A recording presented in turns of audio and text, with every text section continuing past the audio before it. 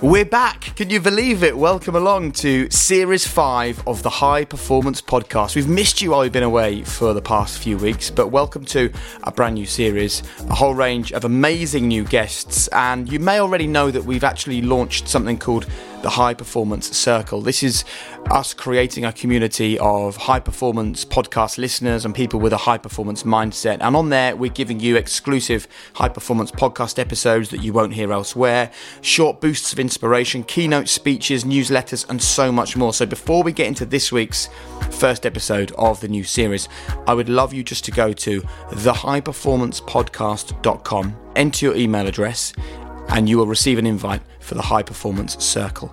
That's thehighperformancepodcast.com.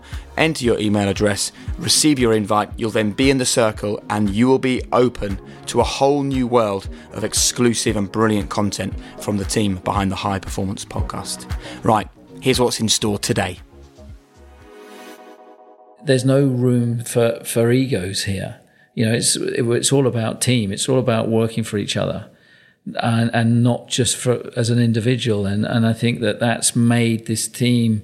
It's one of the strengths that it's had. It's that sense of team, that sense of collectiveness. That we're all judged every 2 weeks on a Sunday afternoon, and every department needs to be working in harmony for the car to achieve that finish line in first position.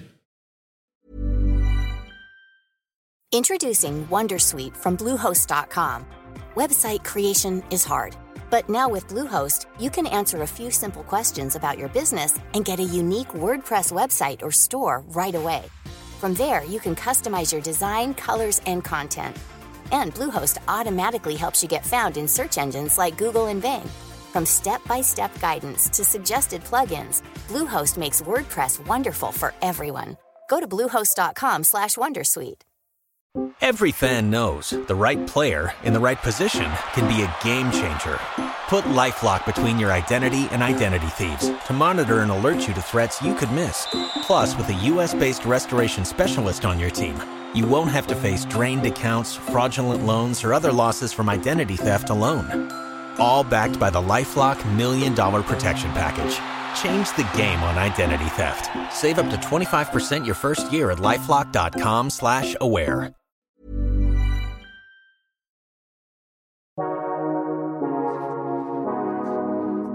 Welcome to one of the most elite environments in the UK. Look, from the outside, the building we're in looks like another industrial unit on another sprawling industrial estate. Yet inside, the longest running team principal in Formula One is driving on a team who are relentlessly high performance. And this is the stat that gets me, right? 307 races, 187 podiums, which means that this Formula One team in one of the world's most competitive environments have sprayed champagne at over 60% of the races they've competed in, which is stunning. So where does their CEO's drive come from? How did he convince the team to make him the youngest ever Formula One boss at the time? And 16 years later, what has he learned from relentless commitment to winning that can enrich your life? It's a pleasure to welcome one of the most impressive individuals that I've ever seen operating or had the pleasure to work with. Christian Horner, OBE, thanks for being with us. Great to see you. Long time since we shared a Formula One paddock, but I saw even then the high performance approach that you take to life. So could you explain to us what high performance represents to you? High performance is everything that we do. Obviously, ultimately it is the car, but generating and focusing your performance into all aspects that contribute that is everything that we're about. So it's getting the most out of people, being the best that you can be, focusing on your, understanding where your weaknesses are, understanding where your strengths are. And it just encompasses all aspects of competition and life in many respects. So where do you focus more then in this team? Do you focus more on your strengths or do you focus more on your weaknesses? I suppose you have to focus on your weaknesses, because I think that by understanding where your weaknesses are, it only adds to your strengths. And I think even with a race that you win, there's things that you can do better. There's always something that you can improve. You're always learning. Life is a journey at the end of the day. And a motor race is a 2-hour snapshot of that. And there's always something that you can learn, that you can improve, that you can do better. And then you carry that knowledge, that know-how, into the future events.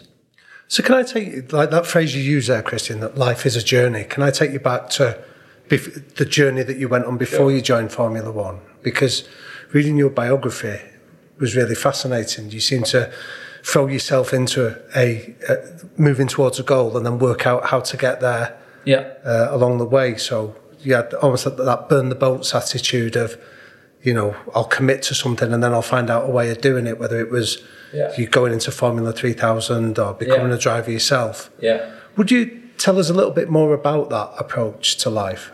Well, I started, my journey, as it were, with a desire to be a racing driver. I was always fascinated by speed, speed, and whether that was making a go-kart to go down the hill at the back of the house, whether it was one of those Evel Knievel, wind-up toys that you build a ramp and see how far you could jump. It was how many bricks could you build a ramp and how far could you jump on your own BMX. So speed was always something that I was fascinated by. Then I discovered the world of kart racing, of go-kart racing, and it was my mum's fault because I plagued my father to get a motorised go-kart that was to drive around the garden. And I think he'd had a bit of enough of me going on and on about it. And it was my 12th birthday was coming up, and there was a local newspaper in Leamington Spa. And my mum found in one of the adverts at the back of it an old go-kart that was for sale. It was about 40 quid or something. And she bought it for me for my birthday. And it turned out that this kart was an actual racing kart. So when we put it on the ground with the idea of driving it on the grass, your bum was on the floor. So suddenly it was like, well, we can't drive around a garden or a field or something like that. So we discovered there was a track up at just outside Banbury and at Shennington, and went up there and took this contraption up there, and suddenly discovered that there was this whole world of kart racing. You could race these things, and what we'd actually bought was a complete piece of shit. But it ignited a passion, and suddenly that's life. My school career went out the window at that point. It was all about going racing. What was it that it gave you? So like when you described being immersed in that Banbury racing track, what was it that it sparked in you? I don't know, it was just being at one with a machine and going as fast as you can, as fast as you dare, and then suddenly you're racing against other kids as well and trying to catch, trying to overtake. It was just that adrenaline buzz of speed. And then, my childhood was then obsessed with going racing and polishing the go-kart in the garage and trying to understand. I slept with an engine in my bedroom for about 12 months, which absolutely stank. And I shared a bedroom with my younger brother at the time. And so he wasn't very happy about it. But yeah, it just ignited a passion in me. And all I wanted to do at that point was, be a driver. So one of the questions that Jake and I often ask our interviewees is the question of what ghosts from your childhood would we still see rattling around your adult body? So now that you're a team principal and hugely successful, what goes from that 12-year-old you that first got that go-kart is still being applied here now at Red Bull? Still that passion, still that buzz. When the lights come on a Sunday afternoon, I still get the same energy as when the flag dropped when I was 12. There wasn't lights in those days. So it's still that adrenaline rush that you get from these high-performing cars. And of course, the route that I went on, being focused on being a driver, that detoured further down the line. But I think you've got to have that passion. And some people, have it for different sports, different things. For me, it was the smell of the engines, it was the noise, it was the energy that they create, and that was like, wow, I want to be part of this. What about understanding then the work ethic that goes with that? Where did that come from? Because you can't just be passionate and not work hard. Equally, you can't just work hard without a passion because it's just hard work. So where did you get the understanding from of actually what dedication was required to be successful? I think that ethic really came from my mum and dad because they didn't come from affluent backgrounds and they both worked really hard. And, the one thing that they instilled, I've got two brothers, a younger and an older brother, and we're all very different characters. But the one thing they instilled in all of us was that, if you want to achieve something, you've got to work hard for it. And, my father was successful in what he was doing with the business he had. My mum was a teacher, and then she had other jobs because she wanted to achieve other things. So part of it's, I think, nature, and some of it's nurture. But certainly that ethic of, if you want something, you've got to go out and earn it and achieve it. There was no sort of pocket money weekly. It was like, oh no, you want to earn some money, you go and earn some. Wash the cars and you can get £1.50, I think it was in those days. But how did you then sort of reconcile for your parents the fact that this had started as a hobby and then it was something that you wanted to pursue as a career? I was fortunate that my parents were, they were supportive of us following our dreams, and they encouraged us always to think big, chase your dreams, never just accept that just being one of a number. And we're all three very different characters. My older brother was the academic one, and he got the best school grades and went on to be a lawyer. My younger brother was a complete hooligan, and went a different path in life, but again equally successful because he had that drive. And for me, school rapidly became a social thing because all I was thinking about was going racing. And of course, it was something I could share with my father, who had, he had an amateur's passion for the sport. He was from the motor industry, and it was something I could engage, with him over. And as I progressed through my teens and we're racing around the UK, and it'd be a family thing because we'd all go off to Scotland or Northumbria or wherever the go-kart track was as a family. And my brothers decided they didn't want to race, so some that they'd come and support me or do some mechanicking or make the sandwiches or whatever it was.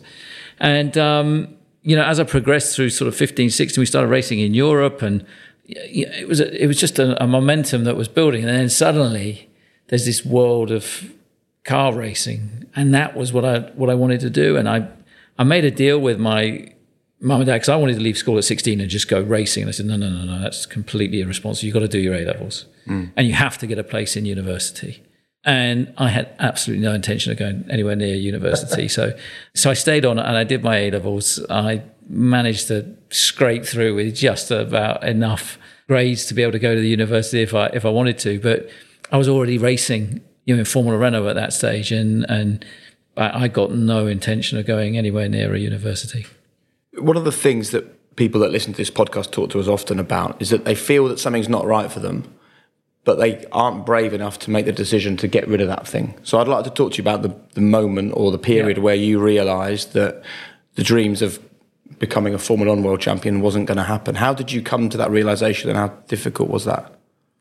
In the end, it was relatively straightforward, because what happened was you set off on on this voyage. So I won a scholarship from racing karts. I'd finished in the top 3 in the UK in karting. I then won some races in Formula Renault, which was the gateway into the sport at that time. Then Formula 3 and things, and you're thinking of being the next Nigel Mansell, and that's where my focus and dreams were at that stage. But I'd already started to recognise that at Formula 3, the guys I was going up against, they were just quite simply better than I was. I managed to bring together a budget, because Formula or motor racing, unlike other sports, is very dependent on the budgets that you can put together, because you have to go and effectively pay for the service to drive for a team. And I didn't have enough money to go to a top team, so I made the decision that, well, why don't we buy the car, and at least we've got a car at the end of the year rather than a set of overalls and some pictures, and try and do it ourselves. Yeah. And so that's I taught my father into it. Well, that's quite entrepreneurial, though, isn't it? I'd had to raise a lot of the sponsorship on my own. He'd given me, support with opening the doors and to some of his contacts, and I'd basically tapped up every schoolmate's dad or who had a local business to sponsor me in my motor racing career, and the contacts that my father had. And I was fortunate in that respect, but I had to go out there and find the sponsorship. And so, having done that, it was then a question of, well, rather than waste it with an average team, I may as well set this thing up, and then if it doesn't work, at least I've got something to fall back on. And I suppose the defining moment for me was even before the season had started.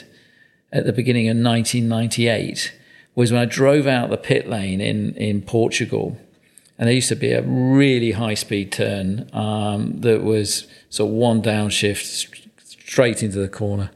And there's barriers that are about 3 meters from the edge of the track. So if you're going to have a crash there, it was going to be a big one. And Juan Pablo Montoya came past me as I was coming out of the pit lane into this corner. And I could just see the angle that this car was at, the commitment that he had. You know, the rim is trying to push its way through the tyre. And he just kept this thing absolutely planted. And I just knew that. I thought, I can't do that. My foot and brain. Interesting. There's something between them that's saying, don't do it. And I just knew that, I haven't got the ability to disconnect the risk versus the commitment that it had. And low speed corners, fine, you could be as quick as anybody. The high speed stuff, whoa. And seeing his commitment there was an eye opener to me to think, okay, you're not capable of doing that. Maybe it's time to start thinking about.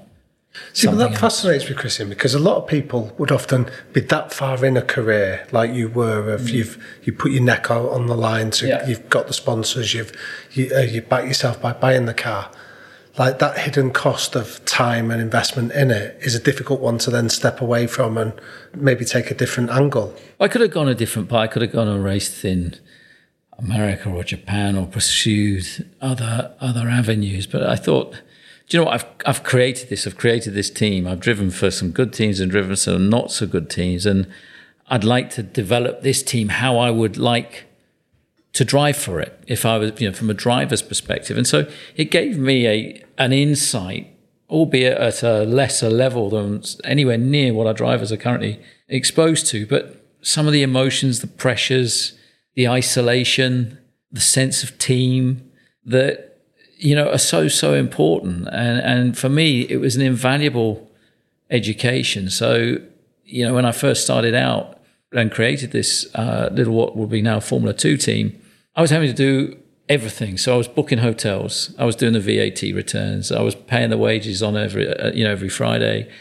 I was booking the fuel, paying for the spare parts, borrowing as much money from the bank, constantly speaking with them every week about being overdone on the overdraft. The credit card was maxed out for paying for tyres. I was washing the truck, getting the pizzas in the evening for the mechanics. So it was a tremendous education for me to go through that, just dealing with people and dealing with the pressures of running a little business. Because at the end of the day, there were 2 mechanics, a truck driver, and an engineer, and those 4 people depended on me to pay their mortgage. And that was a responsibility even at the age of 26. I mean, that's an amazing grounding in sort of just leading a team and a culture. So what was the biggest lesson you learned in that period of your life that still applies today? It's all about people. It's about working with people. It's about getting them to work together. It's about having the ability to engage with people at any level, whether it's from a sponsor to a truck driver, and having that ability to be approachable. And for me, that is something that's always been very important, that nobody should feel that I don't want to talk to him, he's unapproachable, and so on. And I think when you've walked a mile in some of their shoes as well and done bought the pizzas and washed the truck and wash wheels, and you've experienced some of what they're having to experience, and so you know what's required. But ultimately, I think just the skill set, and that went back to school. I was never the most academic at school. I wasn't the best sportsman either, and will give you popularity. And I think that's just a life skill, to be honest with you. So in this world that you're in now, which is so engineering heavy, is emotional intelligence one of the biggest skills in your role? Absolutely, and common sense at the end of the day. I'm not an engineer. I don't have any engineering degrees. I couldn't tell you how the cars are built, even less so how an engine is built. But it's a people business, as most businesses are. And it's about getting a group of people together, empowering them, giving them the right direction, removing the obstacles to allow them, enable them to do their jobs and just focus on their job without being troubled by worrying about what somebody else is doing or, what another department's doing. And I think that that's a skill that maybe you had right at the very beginning, because I remember when I worked in Formula One and I didn't know much about the sport, and I was talking to someone about you. I was like, what do I need to know about Christian? And this person said that they spoke with a mechanic that was involved in the Formula 3000 days, and it was a really bad season. Car was really struggling. You had some sponsors at an event. You stood up and spoke to the sponsors about the race and what's going to happen that weekend. And he said that by the time they all left the room and you left the room, he was the mechanic. He knew you were going to be struggling, but even he was like, I think we can win this weekend. It's going to be all right. We're going to be okay. So I'm just really interested to know what skills you've picked up on how you can bring people on the journey with you, because it is something that would be useful for so many people. Well, I think 90% of people just want clarity and a clear communication. They don't want stuff sugarcoating. They just want to know, what's the situation. Not a lot of people like small talk, and it's about just being clear. And I think that I've always, tried very hard with whatever, walk of life or position anybody's in, is just to have that clarity and the approachability. And I think that for me, that again is something that runs through this team, in that there's no room for egos here. It's all about team. It's all about working for each other, and not just as an individual. And I think that that's made this team. It's one of the strengths that it's had. It's that sense of team, that sense of collectiveness. That we're all judged every 2 weeks on a Sunday afternoon, and every department needs to be working in harmony for the car to achieve that finish line in first position. So when you came into a team then, and you're preaching this message of harmony and teamship first, have there ever been any examples where you've been able to reinforce it through a symbolic gesture or having to deal with a particular conflict that you could share with us? You have to lead by actions. You don't demand respect, you earn it. And I think every situation is different. I remember, we had Mark Webber and Sebastian Vettel relatively early on in their relationship were starting to get pretty feisty with each other, and you could see this tension was building, and then we had a problem where the two of them crashed into each other, and that just took it to a whole new level. And I thought, I need to deflate this. I need to put things into perspective here. At the end of the day, we're not saving lives. We're a sport that's an entertainment.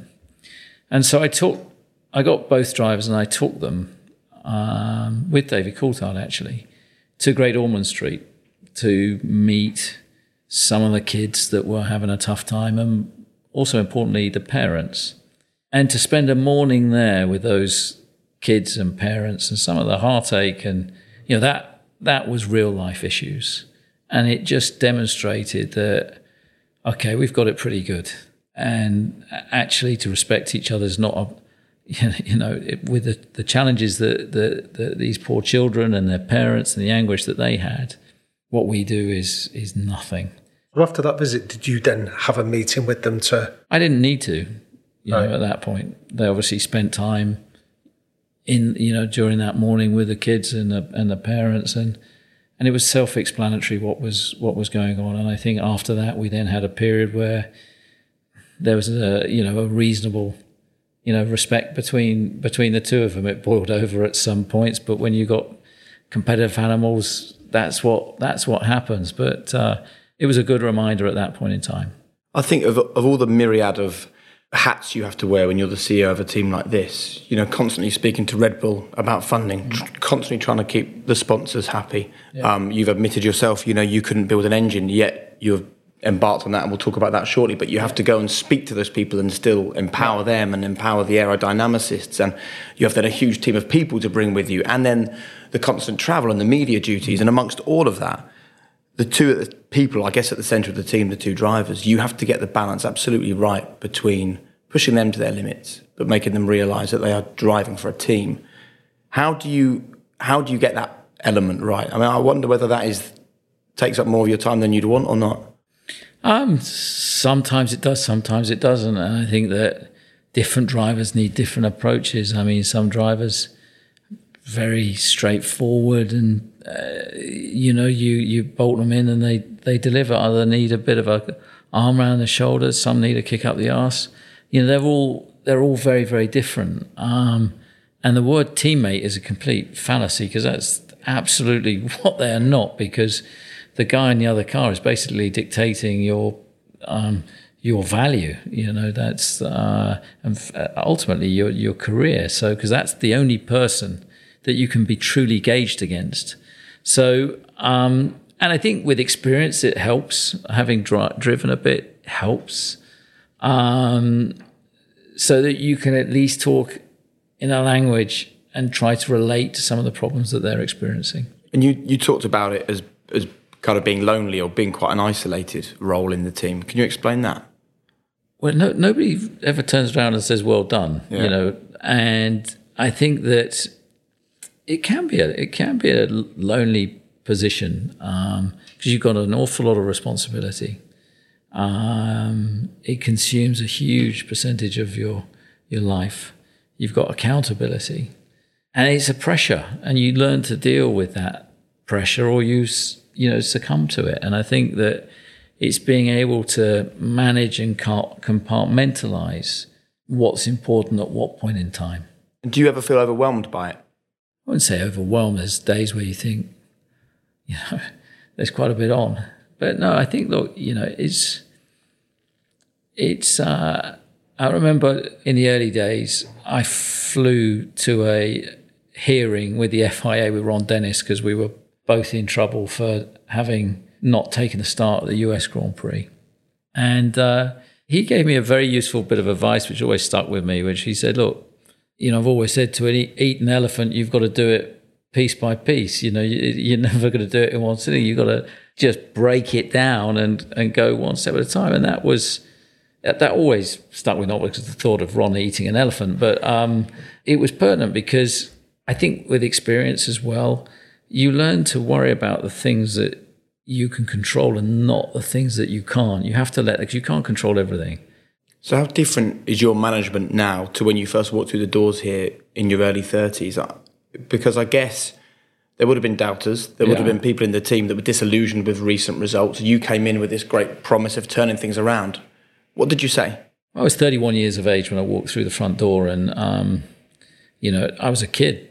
As Did far you think as you were most a of the kid? people. No, at that time, of course, I didn't. I'd had success in. I'd won a championship for 3 years in a row in what is the understudy of Formula One now, Formula 2, Formula 3000, as it was known in those days. So I'd had an element of success, and I walked in, and it was just a much, much bigger environment than what I come from. So I thought, I'm just going to stick to all the same basics that served me well to win those championships in Formula 2 and apply them in Formula 1. And that is about you surround yourself with the right people, empower those people, be clear in the objectives and what the expectations are, and try to remove the obstacles so that they can do their job. And when I first turned up here, I think there was complete dismay that they put some kid in charge. But there was a couple of guys, one that's still on the front end of Max's car that had also graduated from Formula 2 or Formula 3000 that knew me. And they were tremendously supportive at that time. DC, who was our driver, I knew from those years back, go-kart racing, and he was a familiar face. And he was someone that I could bounce ideas off because he'd driven for Williams, he'd driven for McLaren, and he'd come to Red Bull. So he was somebody that I said, I don't understand what on earth these guys are talking about, that even the language they're using. And he said, well, neither do I. And I've just come from McLaren. So I'm thinking, okay, we need to break things. Do you remember down. what you said to kind of set the tone straight away under your tenure here? I Did you address everyone at once? Did you get everyone together? The whole factory was pulled together, and it was announced to them that the previous management, because Red Bull had only bought Jaguar at the end of 2004, and this was beginning of January 2005. They were all bought together, and basically the current team principal had been fired that morning. The company had been brought together, and this is, Christian Horner, he's now going to be the new team principal. And there was a sort of a look of shock as I looked out at this sea of faces and thinking, who's this kid that they've left me? So I went back to, what was my office. I had a secretary in tears because her previous boss had just been fired. I got his Christmas cards on the desk, his coffee cup half drunk. And it was like, okay, so this is the start. Wow. This is the start. And a pretty disgruntled workforce that all went home at 5:00. I think in protest. So it was then a question, right, okay, I've got to learn about this team, the people, understand its strengths and weaknesses. And that was really what I set about the next 6 months doing, was just looking, listening, talking to people, getting to know and understand the business. But when you went back into that office and you closed the door and it was just yourself, how did you sort of manage your self-talk to stop the doubts that other people might have had consuming you? I never had those doubts. It was like, okay, this is the starting point, get on with it, and it was a question of, I've got to roll my sleeves up, I've got to get stuck in, I've got nothing to lose. I'm just going to stick with my values and trust my own instinct, trust my own limited experience that I had at that point in time. But that was to try and understand the strengths and weaknesses, try and understand the dynamics of the place, and just get to know the people. Because the dynamics are, as I understand it, Christian, for you coming in here is different from, say, some of the others where the owners, you mentioned Ron Dennis or some of those other examples, whereas this is managed, like you had to manage upwards as well. Yeah. So what was it that you think they saw in you that gave them that confidence that you were going to turn this around? Well, I think Helmut Marko, I raced against his team in Formula 2. He then sold his team and he became in charge of the young driver programs for Red Bull. And they had a really exciting young talent called Vitantonio Liuzzi. And I was desperate to have him as a driver in the Arden team. And so, typical Helmut, I did a really aggressive deal, or he did a really aggressive deal with me, where basically the minimum fee that he would pay was about 50%. So I said, okay, I'll do it for that, but for every Grand Prix we win, I want there to be a 50,000 bonus, which he agreed to. And we won 9 out of the 10 races that year. So I think without that, I'd have gone bankrupt. But and he liked that spirit and the fact that I got that confidence. I knew him from before that, because when I first started this team, I needed to buy a trailer. And it turned out that this Austrian fellow was selling a trailer. So I went to Graz, saw this trailer, met Helmut. I hadn't got a clue who he was. He seemed like a pretty straightforward kind of guy. Agreed a price, and he said he'd deliver it in a week's time, but it had to be money up front. So fair enough. So I went home and I borrowed the money from the bank and finance and this, that, and the other. I remember my father was away at the time, and I sent basically all the money that I could conjure up to pay for this trailer. My father came back from this trip wherever he'd been, and I said, I bought a trailer. And he said, well, great, where is it? I said, oh, it's in Austria. Said, okay, well, when, how much, and when are you going to pay for it? I said, I've paid for it. Said, what, you've bought a trailer off a bloke in Austria you've just met, and how much of the money did you? I said, I sent all of it, because he would only deliver it if I sent. And he said, are you stupid? And suddenly I then thought, oh my God, he seemed like a straight guy, blah, blah, blah. And the trailer, sure enough, of course, it arrived. But that was my first interaction with Helmut, and then obviously racing against him, then getting drivers. And he saw, I think, some qualities in me. He then recommended me to Dietrich. And Dietrich has always been tremendously good at giving youth an opportunity. You've seen it with the junior program, with across the football academies and all the sports and so on that they're in. And he was prepared to take a risk. And I was 31 years of age, and basically they gave me the keys and said, get on with it. Introducing Wondersuite from Bluehost.com. Website creation is hard, but now with Bluehost, you can answer a few simple questions about your business and get a unique WordPress website or store right away. From there, you can customize your design, colors, and content. And Bluehost automatically helps you get found in search engines like Google and Bing.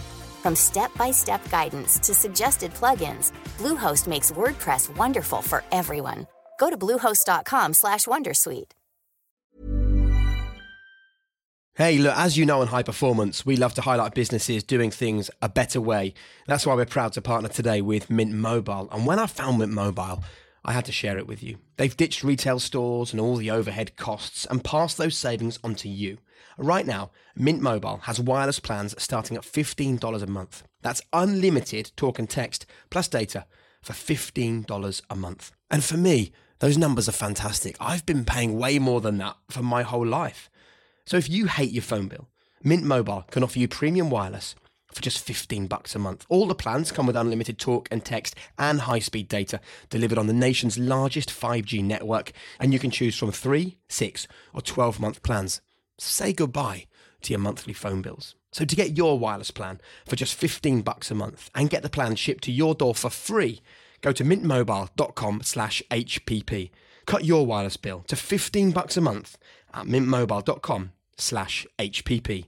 Additional taxes, fees and restrictions apply. See Mint Mobile for details. Today's episode of High Performance is in partnership with MindLift, and many of you may have heard already that in 2023 I decided to give MindLift a go, the neuroscience-based personalised brain trainer to improve your focus and your relaxation. So I popped on the headband, I downloaded the MindLift app and connected to my own personal neuro coach. And look, because of my job as a podcaster, I get to experience so many different things that people tell me are going to benefit my life. And in all honesty, once I started using MindLift, I just found that I felt sharper, my focus was better. And I think something else that you can't necessarily feel is that it offers an improvement for overall brain health. I also was really reassured by the fact that this is trusted by clinicians around the world. I know for a fact it's used by top athletes. I've spoken to some of them about how much they love it. And the fact that the whole experience is customized by your own neuro coach, I think just makes it really smart. So if you want to get involved and you're interested, now is the time with a $40 discount exclusively for you. And if you want to get $40 off your first subscription, just go to mindlift.com/high performance. That's MYNDLIFT.com/high performance.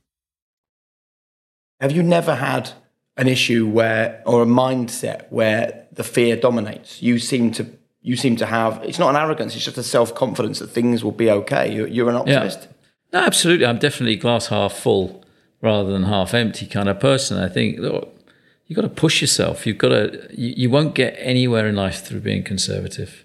And I've always pushed myself to the limit. And as a result of that, you push the people around you, take them on that journey. And I suppose I've applied that philosophy, in everything that I've done. I've pushed myself, pushed the team, you push the boundaries. So how do you hire people where once you've offered them the job, they're going to be the kind of people that buy into that philosophy? What's your secret to recruitment? Well, I think that, first of all, they've got to buy into a culture, and that emanates down from the very top. So ultimately from Red Bull into us, and then of course how we run the business, here. So for example, Adrian was a classic one. So I set my sights on Adrian by spring 2005 I've been a massive fan of his cars growing up. This was this iconic design, and nobody believed we would get him or convince him to come here. And that's where DC was helpful, because I said, you've driven for Adrian, what do we need to do? Yeah. And DC said, well, it's all about Adrian and his wife at the time. And I said, well, let's take him out for dinner. You look after the wife, and I'll have a chat with Adrian. Right. Well, DC was always very skilled in that department. It turned out that we'd grown up in the same part of the UK and had similarities in outlook. And I think there was a vibe that he got from me. I then took him to Austria to see the world of Red Bull and so on, and was able to convince him that, look, there's risk, but the reward will be fantastic. See, I think you can't convince people to do something unless you believe it, right? Yeah. So it's so important that you believe when you have that conversation with Adrian, well, of course we're going to hire him, and of course he's going to be successful. Yeah. And once Adrian came, then that's the biggest advert to everybody else to say, wow, these people are serious. And to be honest with you, I'm doing exactly the same thing with the powertrain business now, is getting the best talent, going for the best people and saying, look, yeah, there's a risk. Red Bull, as was famously said by a current 7-time world champion, they're a fizzy drinks company. How can they make a racing car? And the same would apply to an engine. But, we'll do it, and we'll do it well, and we'll get the best people involved, and we'll give them a great environment, and it'll be inclusive, and that breeds and perpetuates throughout a business. And I think all the talent that we've brought into the team over the years, and the reason we've had tremendous stability as well, is because it just it perpetuates throughout the business. Could I ask you then about motivation of these high-performing, ambitious people that you're recruiting? So I can imagine in the 4 title-winning years, motivation comes easy, success breeds success. How do you maintain it when you're not winning titles? Well, that's the tough bit. That's actually probably been the toughest part, I would say, of the last 17 years, because we first 5 years were all about building, and then we started winning, and we won everything for 4 years, even though 2 of those years went down to the wire. And then 2014 comes along. There's a big change in regulations. The engines changed, significantly in configuration. Suddenly, we're second best, but we're not just second best. We're second best by miles. And everybody's been used to winning. Everybody's been used to going to races, and if we're not winning, we're competing for the win. And suddenly, we're nowhere, and you could feel the energy dipping. And of course, then people become a little bit disgruntled, and you become easy to be picked off by some of your competitors. So that period was all about retaining, the belief that we'll get this sorted out. How did you do that? It was about, again, just talking with people, getting them together, talking it through, saying, right, what do we need to do to get this sorted? There are no short-term fixes, and step by step, we've built and it's taken a while. It's taken 5 years to get ourselves back into a championship contending position. But when I look around, the senior people, there's 75% of those are the ones that were there in 2013. And how did you manage your own doubts or concerns during that period then? As an eternal optimist. Yeah, I think that the fear of failure pushes you on, and having achieved that success, you want to. It becomes almost like a drug that we've got to get back to that. We've got to get back to that situation of winning, and it becomes addictive in many respects. And I think that if it doesn't hurt when you lose, then you're not in the right position or in the right role or the right job. And I think it really hurts if we don't win a race. And I think you want to get back to that feeling of... But the nature of an addiction sometimes leads people to take shortcuts to get that hit, that adrenaline rush. And yet you're describing that you're almost having to preach patience, that this is a process that you're building towards. So how do you manage that dichotomy? Well, there's always a path to getting back, and you've just got to look at that path and say, okay, what do we need to achieve along that journey?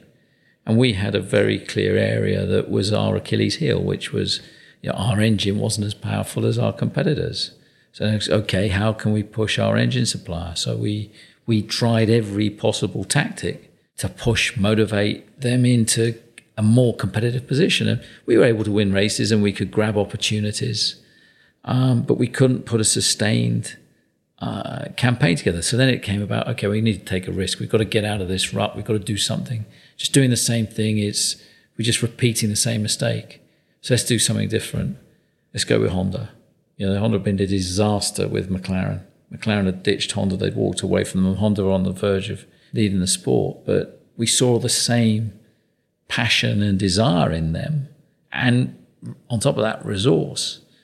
And I thought, okay, let's give this a go. Let's see if we can make it work. And I think out of 40-something races, we've been on the podium in over half of those Grand Prix so far, and won 6 Grand Prix, and currently fighting, for a world championship. Can you share with us how you tried to motivate Renault when things weren't going well, and how you also managed that message to the rest of the team here, because we have lots of business leaders that listen to this and they can control their own environment as much as they like, which you can do here, but you can't control the environment at an external supplier. And, in the car, it's such a big part of the car. Yeah, that was very difficult because, we were a customer. Yeah. And again, I must have gone to Paris 3 or 4 times to sit down with Carlos Ghosn, the chairman at the time, to say, look, if you're in this business and you're spending a hell of a money, but you might need to spend just a little bit more and a little bit more wisely. Otherwise, you're wasting what you're currently spending, and you're not getting the return from that. But his heart was never in Formula One. It was just a marketing thing that ticked the box, that passion and drive. And you were never going, if he didn't have it, how could you expect that to flow through his organization? Their current CEO is full of passion. Yeah. And that will drive ultimately, performance and results, because it emanates from the very top. And did you find that period dulled your motivation, or did it do the opposite? No, I think it enhances it in some respects, because you think, okay, we've got to get back into a winning position. And then we had an agreement with Mercedes, and then that got reneged on. We had, you try and get yourself back into a competitive position. And then Honda, again, there was a large amount of risk associated with it, but the upside looked fantastic if we could make it work. And we're in that process, and then they've announced they're going to stop. And suddenly we've experienced this new world of working with a partner and being integrated rather than just as a customer-supplier relationship. How can we go back to being a customer-supplier? So then there's this huge dilemma. What do we do going forward? And that's why the decision was taken, okay, let's take control of our own destiny. And I have to say hats off to Dietrich Mateschitz and Red Bull for going for it, because there's no guarantees. It's not the cheapest of routes either, but it's one to say, okay, let's make it work. So within reason, obviously, are you the kind of person that believes that anything is possible? Yeah, absolutely. Otherwise, I wouldn't be sitting here. It's as simple as that. If you put your mind to it, you can achieve anything. And who do you turn to then to help you formulate those beliefs? Because like the example you used about Montoya taking that bend and you realising that's outside of my range of skills, who sort of is your sounding board now to sometimes rein you back in, to be your equivalent of Montoya, to say, Christian, I think that's not quite within your... I think you need honest people around you. So, your core team, they can be honest with you. Of course, my wife, she can be brutal. Is it helpful, though, to get advice from people outside the world of Formula One? Yeah, definitely. And I think that advice is perhaps sometimes too much stronger word. I've learned a lot from watching Dietrich, how he runs the business. What big lessons have you taken from him? Just the way he empowers people, the enthusiasm that he infects within a business. So I think he's been a tremendous example of how to get the best out of people, how to create a culture. And then it's always interesting to look at other sports, how people, operate. I'm not on big table banger. I'd rather sit down and have a discussion that was logical and thought out than shouting and screaming, because I never feel that really achieves anything. But it's always fascinating to look at other industries, other sports, how people deal with that, their own issues. You said like your wife's good at giving you brutal feedback. What's the best piece of feedback you've had that you've taken on board and you've seen the best result from it? She's got a saying. She's got a few sayings, but she's always got a saying. She'd always be aware that a pat on the back is 6 inches from a kick up the arse, and that's absolutely true. Particularly within a media world that we live in, people love to build you up, and they love even more to knock you down. And I think the biggest lesson with that is just ignore it. Just do your own thing. And people will judge you for, you can't control what people think of you. People will have an opinion, they either like you or they don't. That's their prerogative. And I think that just learning to let go of that, learning to let go of wanting to be liked, I think is a very empowering thing. And when did you learn to let go of it? I think probably we'd had the success, and then suddenly you have that downward spiral. And probably at that point, because obviously then there's, are the team up to it? Is Christian up to it? Blah, blah, blah. You just got to let it go. You've got to believe in yourself and do the best you can. You'll be judged on that at the end of the day. Can I talk to you about you've mentioned quite a few times empowering the people that work at Red Bull. Yeah. Sounds great. How do you do it? I've always believed in employing people to do the job and letting them do the job rather than telling them then how to do the job. Otherwise, you may as well do it yourself. So, again, I think you have to build an environment around them that enables them to focus on what they're good at. I mean, it's like Adrian. Adrian is an artist. There's no point Adrian managing a bunch of people because it'd be chaos. And he would be the first to accept that. But you want to give him the freedom as an artist to be creative.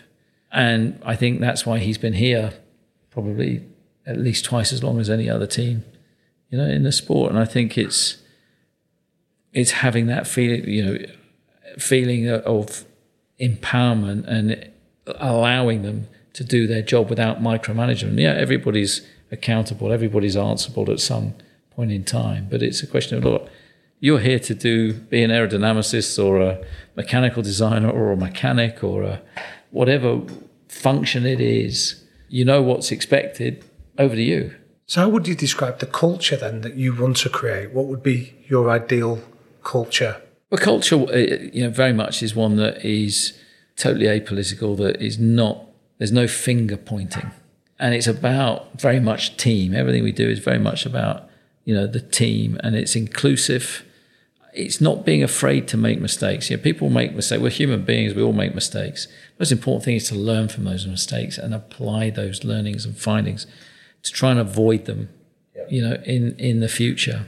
You don't want just a bunch of sheep. You want people to have a voice, to be able to speak their mind, to get across, their concerns or their contribution. And I think it's that kind of environment. Communication is so, so important. I was going to ask, because how do you nurture that? Because there's lots of people that listen to this that understand around psychological safety, being able to make a mistake and not have it held against them forever as long as they learn from it, and to feel empowered to speak up.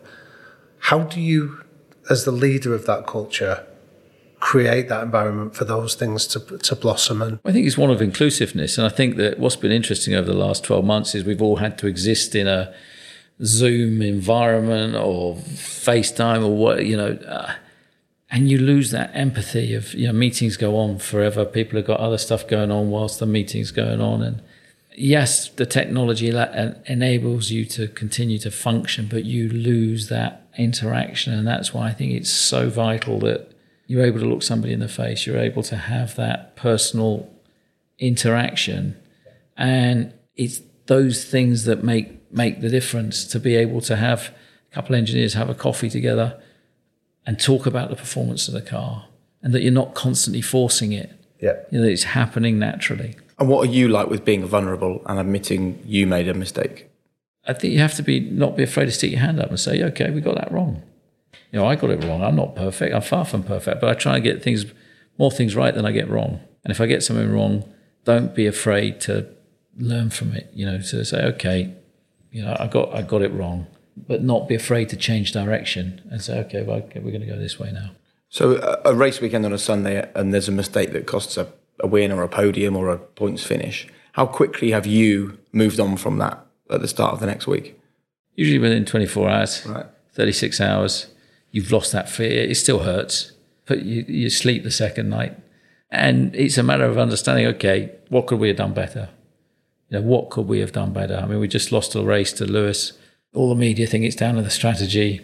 The reality was they were just quicker than us. There's no point beating yourself up about the strategy. The reality is we just need a faster car. And then you get the strategic options. So again, it's focusing on the things that are the reality rather than the fiction. And as somebody that's been in your position for now a long period of time, there's something exceptional about it. Exceptional leaders, you think of someone from a different sport like Alex Ferguson that did it for a long time, and they talk about that reinvention of themselves. Yeah. What would you say has been the biggest reinvention that you've been through so far in your time I think it's a consistent evolution rather than a reinvention. So I'm probably very different now to the day that I walked in many respects, but I think fundamentally I'm still the same person underneath. You know, I've got the same characteristics, the same principles. I just think you learn to apply them differently, and you learn to understand what's important at the end of the day and what is just noise. So what would you say if somebody was observing you from that first day you came in at 31 years of age to observing you today? What would they see as being the biggest difference? I think they think you'd aged a lot. What would they see as the biggest difference? You'd have to ask them that, really. I mean, I think it's all about evolution, isn't it? And you're constantly learning in life, in business, through being a parent. Just the journey that life gives you, you're always learning, you're always evolving, and you shouldn't be afraid to. You know, you got to embrace change, not be afraid of change, you know, at the end of the day. So what lesson would you have taken from the journey you've been on that you pass on to your children now then? I think to not be afraid of chasing your dreams, to not be afraid of shooting for the stars, because you might land on the moon. You get one life and you've got to go for it. We're here for such a small percentage of time. Don't waste it. Go for it. You know, whatever it is, whatever gives you a passion in life, chase it and don't wait, because you might not ever get the chance again. So, you know, you've got to grab it, embrace it, and pick it up and run and enjoy it. That's the other thing. I enjoy what I do. I'm just fortunate I get paid for something that I enjoy doing.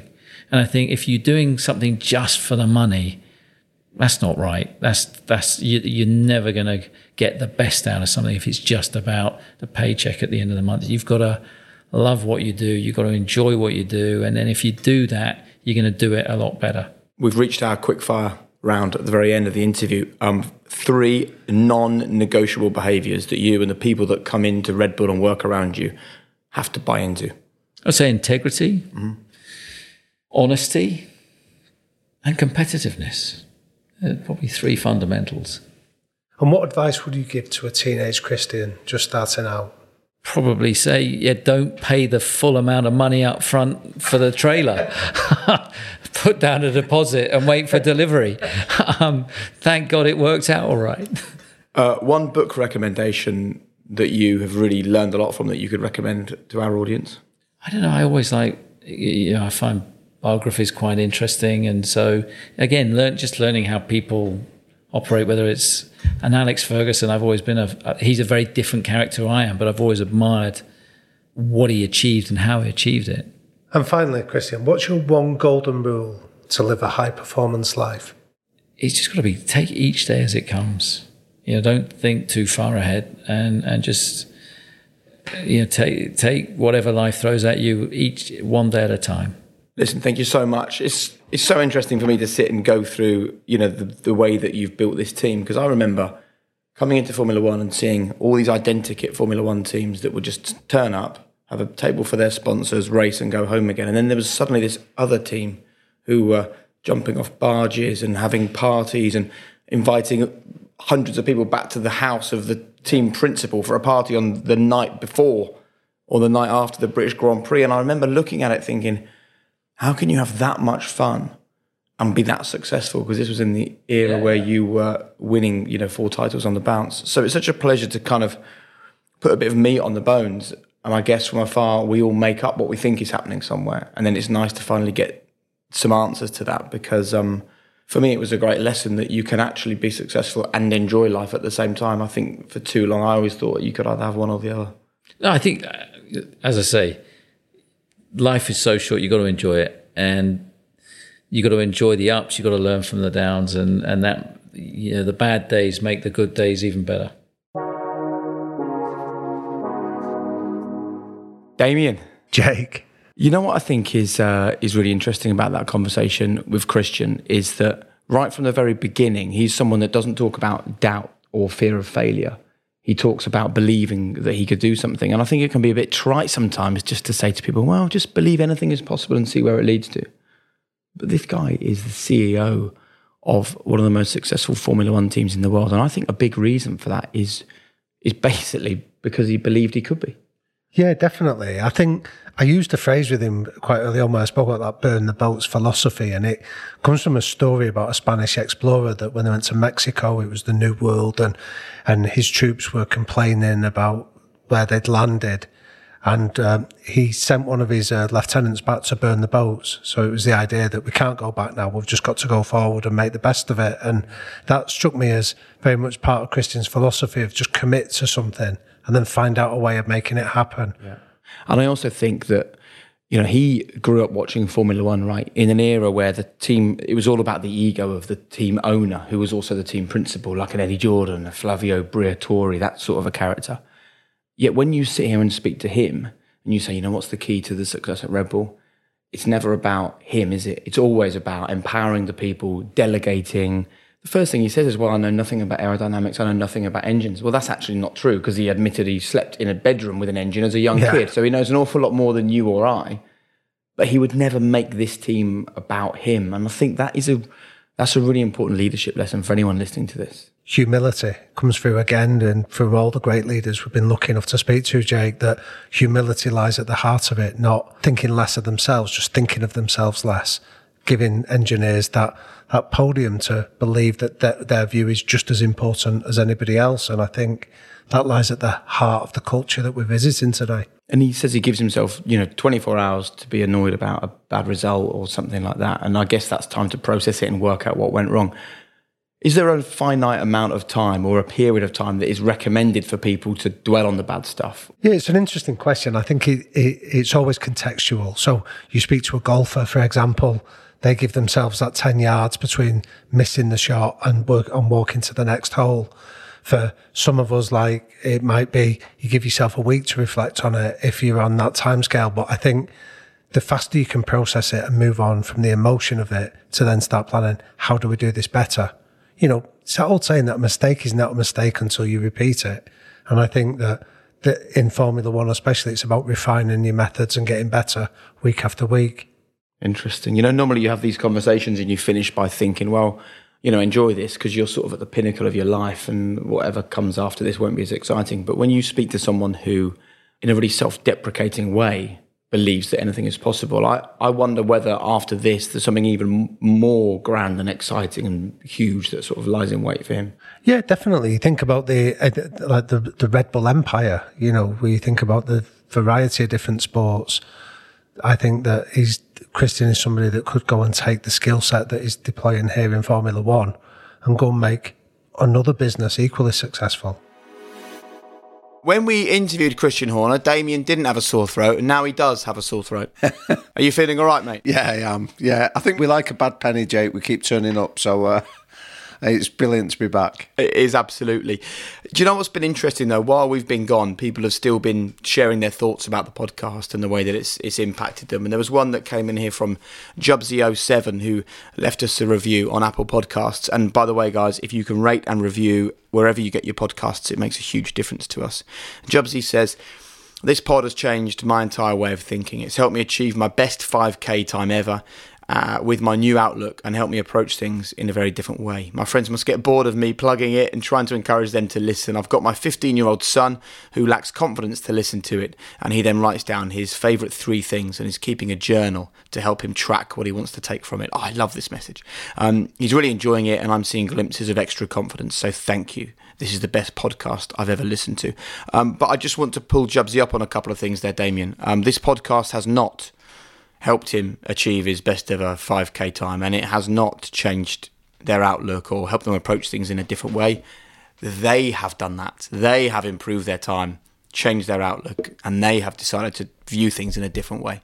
Absolutely. It can only be done by the individual, and I think that's a really powerful point. It's a real honour that they think that some of the messages from this podcast have been able to help them, but ultimately it's about what they do with it. It's like having money in the bank. It doesn't mean anything unless you invest it or do something useful. So see this as money in the bank, but what you do with it is down to you as individuals. Digit left us a 5-star review saying, this is a lifesaver.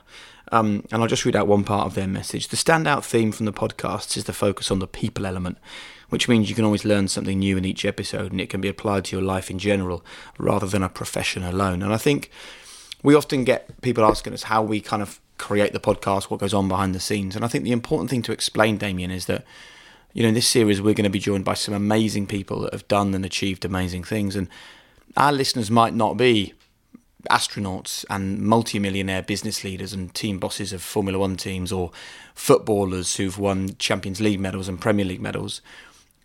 But it doesn't matter, because all of those things are just human endeavours, human achievements, and we can all learn something from each other. This is not a podcast about a career or a life or a business or even an individual, is it? It's about something that we can all control, which is our mindset and our behaviours. Yep, it's about doing the best you can with what you've got in the moment you're in.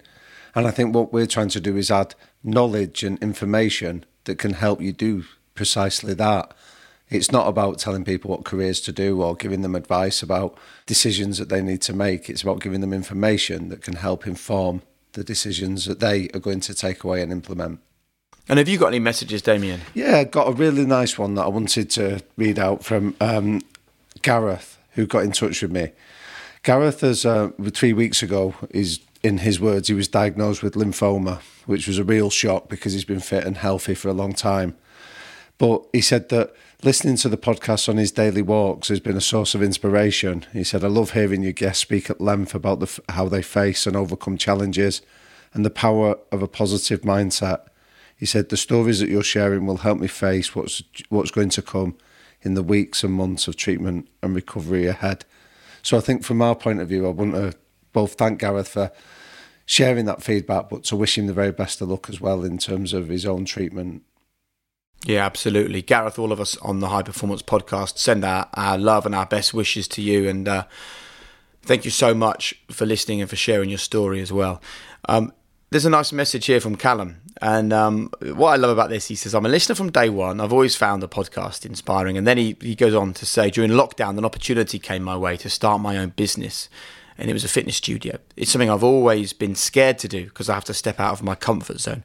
But the inspiration I've taken from the pod, all the guests and your inputs has led me to go all in. Love that. That was a Stephen Gerrard quote. All in on the project. As a result, I've never been happier or more excited, as I'm now only a couple of weeks from opening and following the dream I've always had. I'm well aware there are thousands of startups and most will fail. But what if I don't? What if I apply high-performance principles to every aspect of my business and my life? Well, we shall find out. Follow Callum's story. It's at Condition Studio. And who knows? What we're not saying on this podcast, are we, Damien, that the stories and the messages and the conversations are guaranteed to change your life? But they're a hell of a lot more likely to if you listen to people who've been there and done it. What is there to lose from listening to other people and learning? Well, again, like we say, if each of our guests has contributed 20 years worth of hard-won experience and they're passing on the diamonds that they found on that journey and giving it to us to do something with, you'd have to be foolish to pass up some of those learnings and think about how you can apply them in your own life. And it sounds like Callum and thousands of other listeners every week are coming with us on this journey and applying it to their own world. And thank you for coming on the journey, Damien. Here we go then. This is it. Series 5. Your sore throat will soon go. You'll soon feel fit as a fiddle. And we've got some great episodes on the way, haven't we? Yeah, I can't wait. I think it's so rich and diverse, and it's been such a pleasure to do. If people can have half as much fun as we've had in recording it, I think they'll be in for a treat. Good man. Right, go and get yourself a cup of tea. And while Damien does that, massive thanks to Tom Griffin for recording the episode with Christian Horner. Huge thanks to Finn Ryan for his hard work as always on the podcast, to Will and to Hannah and to Damien, of course, but most of all to all of you at home for talking about, for sharing and for being part of the High Performance Podcast. Let me just remind you one more time, we've launched the High Performance Circle. So if you want to access high performance content that you're not getting anywhere else, any time of the day, then just go to thehighperformancepodcast.com, enter your email address and get your invite to the High Performance Circle. And best of all, it's completely free. Welcome back. So good to have started Series 5.